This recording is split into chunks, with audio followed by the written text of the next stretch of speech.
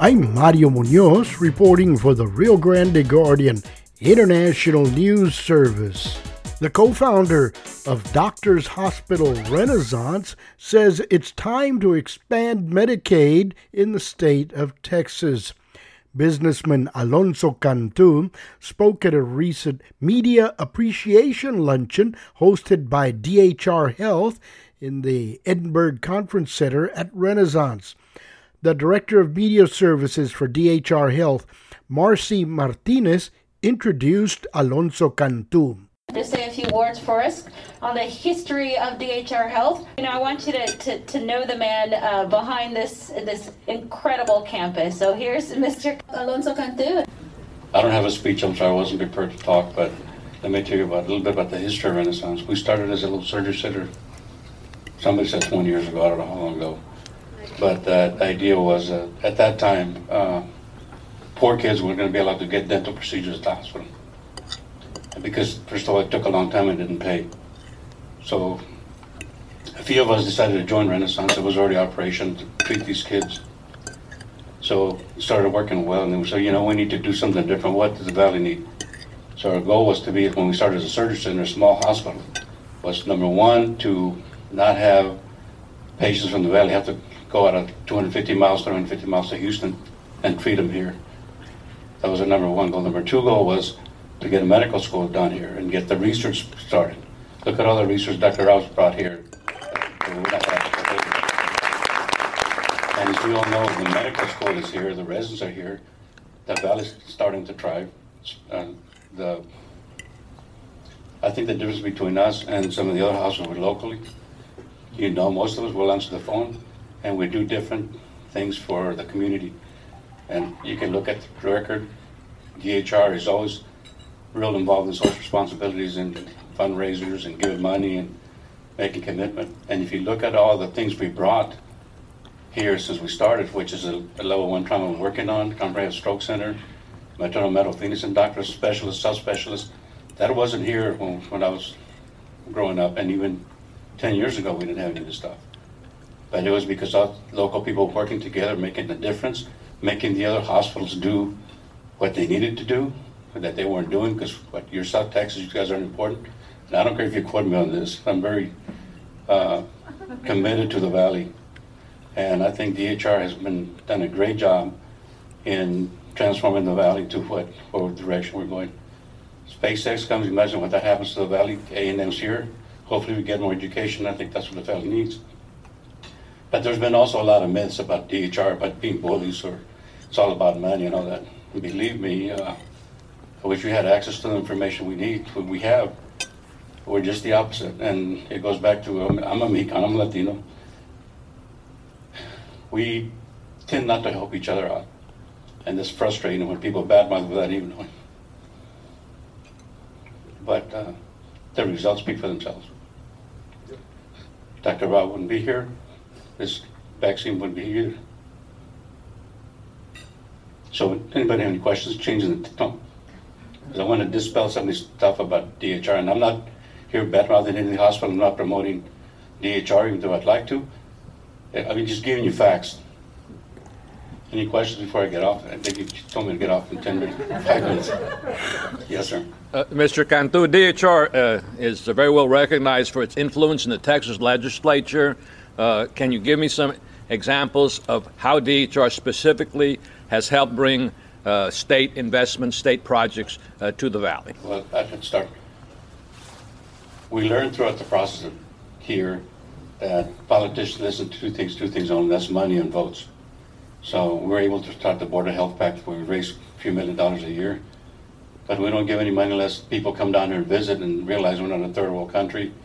You don't have to have body armor to come down here. We're like the rest of the state and we want to be treated like the rest of the state. A good example is a medical school. It wouldn't have been here, it wouldn't be for us pushing and have politicians coming down here. We've gotten a lot of grants, we've got a lot of appointments to at the state level that we weren't represented before. We're finally getting funding for education, infrastructure funded highways, it all fits. So we do a lot of those things that people don't see that's tightly tied back to DHR. So that, the research we've been able to do, the grants we've gotten, It's all for the benefit of the community, not necessarily just DHR. And a follow-up for this session coming up, it's going to be very unique. Does DHR have any specific legislative agenda which it can announce? We want to continue being treated fairly, because really for decades we weren't really being treated fairly, and we've proven we can compete with anybody, whether Houston, Dallas, or anything like that. For me, on a personal, one of the concerns is, since the state collected less funds, whether oil and gas or whether sales tax, they want to cut higher education. And Texas is really 48th, 49th in higher education. So I think we need to, a word that people don't like to hear, Medicaid expansion money, get it into Texas. We haven't gotten it since Obamacare. Instead of sending it to California and Florida and bringing it down here, spend it on healthcare and take the healthcare money and put it in higher education. Because even though Texas is the best state in the country to do business with, that's why you see all these companies coming down. No income tax, good quality of life, and more opportunity. We need more money for education. Any other questions? You guys are easy. I want to say thank you to David Diaz of Legislative Media Services for that audio of Alonso Cantu. The newly appointed president of the Texas Medical Association, Dr. Linda Villarreal, also says that Medicaid should be expanded in Texas. Dr. Villarreal spoke during a webinar hosted by the Mexican American Legislative Caucus. Thank you. Thank you very much for the opportunity to visit with so many distinguished guests and invited me to be participating in this panel discussion about so many important things. On a point of personal privilege, I appreciate the congratulations. Yes, there have been 155 TMA presidents, 6 women, and I'm the only Hispanic. So I think it is definitely a direction that we all want to go. Medical schools used to be in the 40 percentile beginning this last decade, and now we have reached a 52.9% population in first-year medical students that are women. So whether it's women of color or the new term now called Latinx, the idea there is that women in general are stepping up, running, representing our population, and I am very proud of that. Thank you very much. So my name is Linda Villarreal. I am a actively practicing general internal medicine doctor in Edinburgh, Texas, my hometown where I grew up. I practiced medicine in the same building for the last 31 years. I'm very proud to represent 53,000 physicians in Texas as their next president, effective May of 2021. It is the largest medical society, state medical society in the United States.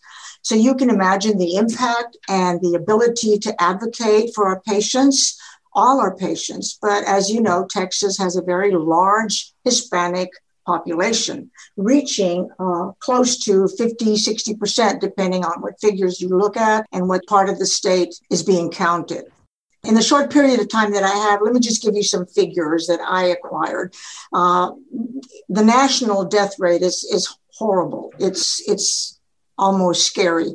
But in Texas, so it is as well. We have 32,000 deaths in Texas, but it is not across the board equal. Geographical disproportionate numbers, and in the Valley and in other pockets of other MSAs where the Hispanic population is large. Overall, in Texas, we have reached approximately 40 to 50% of the Hispanic population. That's 40 to 50% of 30 million people in Texas. Unfortunately, it is about a third of that are uninsured, okay, and has nothing to do with the socioeconomic levels, so to speak. But the pandemic has simply made a bad problem worse, simply because of access to healthcare, lack of physicians, the social determinants of health that interfere with communication and education.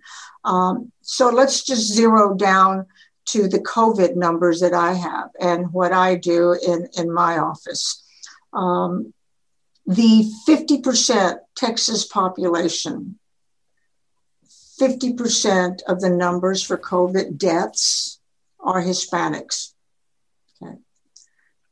Why is that? Well, preventable cancers, prevention of diabetes, prevention of strokes does happen, but access to health care for multiple reasons keep it from getting diagnosed. People, especially in the lower socioeconomic levels, the multi-generational households where access to healthcare may not exist, or, as I'm sure all of us have heard, no, I don't want to ask because I don't want to know if there's something bad. So we don't have the opportunity to educate and diagnose before it becomes a problem, which then causes an increase in cost of care. But as far as COVID, it's a very fearful disease that all of us fear. But those same social determinants of health have not allowed us to teach our patients how to avoid the disease, teach our patients about the importance of masking and social distancing and hand washing. So we had a problem, and it has been a problem for over a decade or more. I would say 2 decades. Access to health care has never been good. Medicaid expansion has always been one of our most important messages to our state legislators.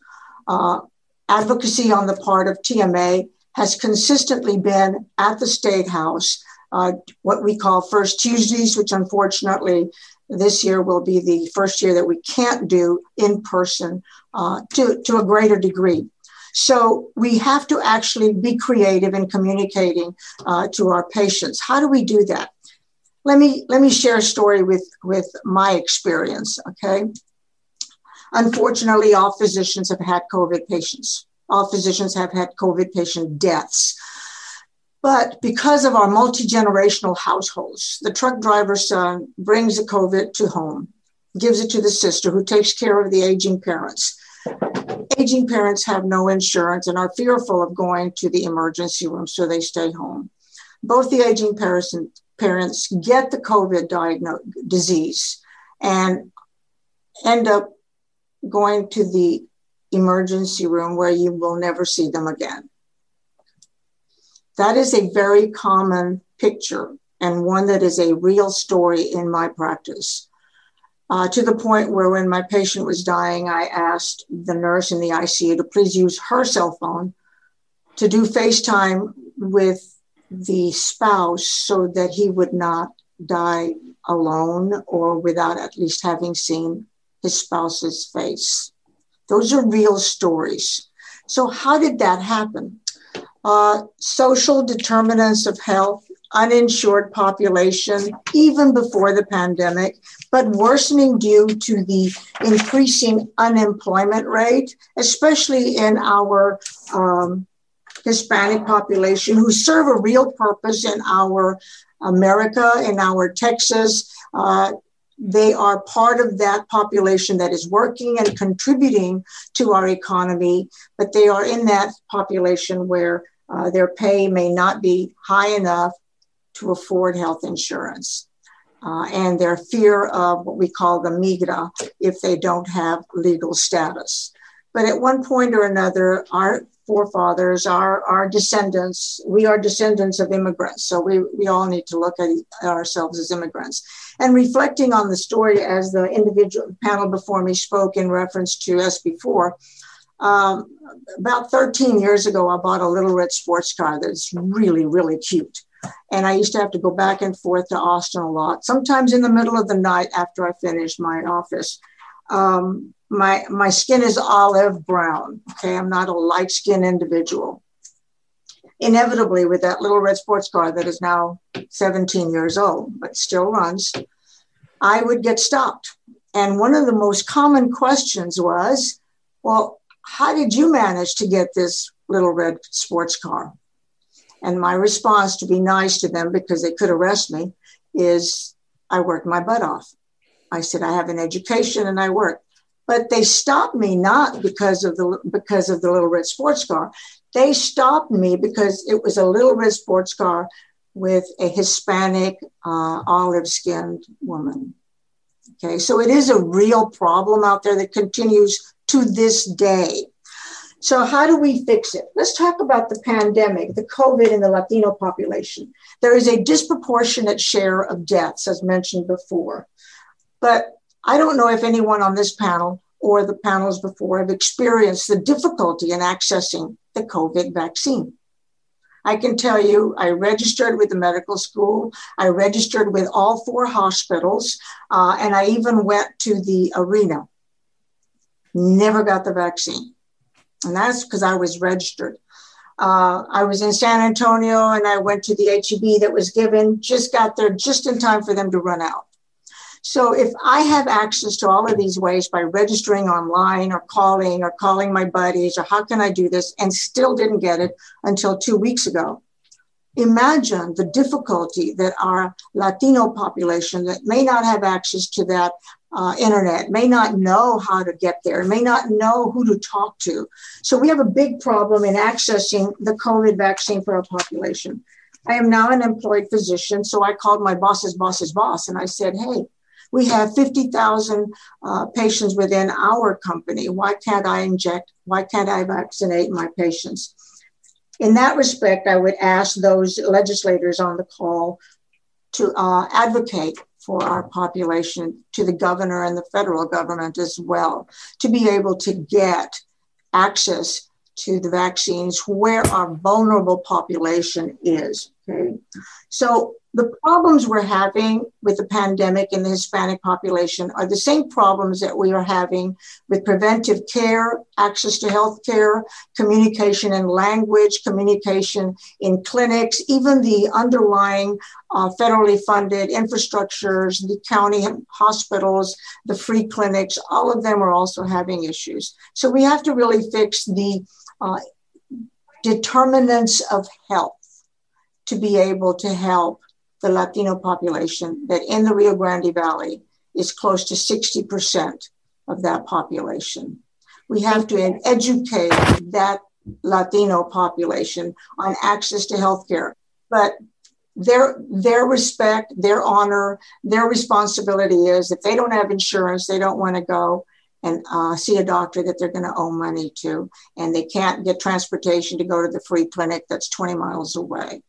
So how do we fix this? Well, education, access to healthcare, PSAs, sources of education within the community. I haven't heard much about the promotoras, but that used to really work within neighborhood communities to help those individuals access their healthcare needs. That was Dr. Linda Villarreal, newly appointed president of the Texas Medical Association. I'm Mario Munoz, reporting for the Rio Grande Guardian International News Service.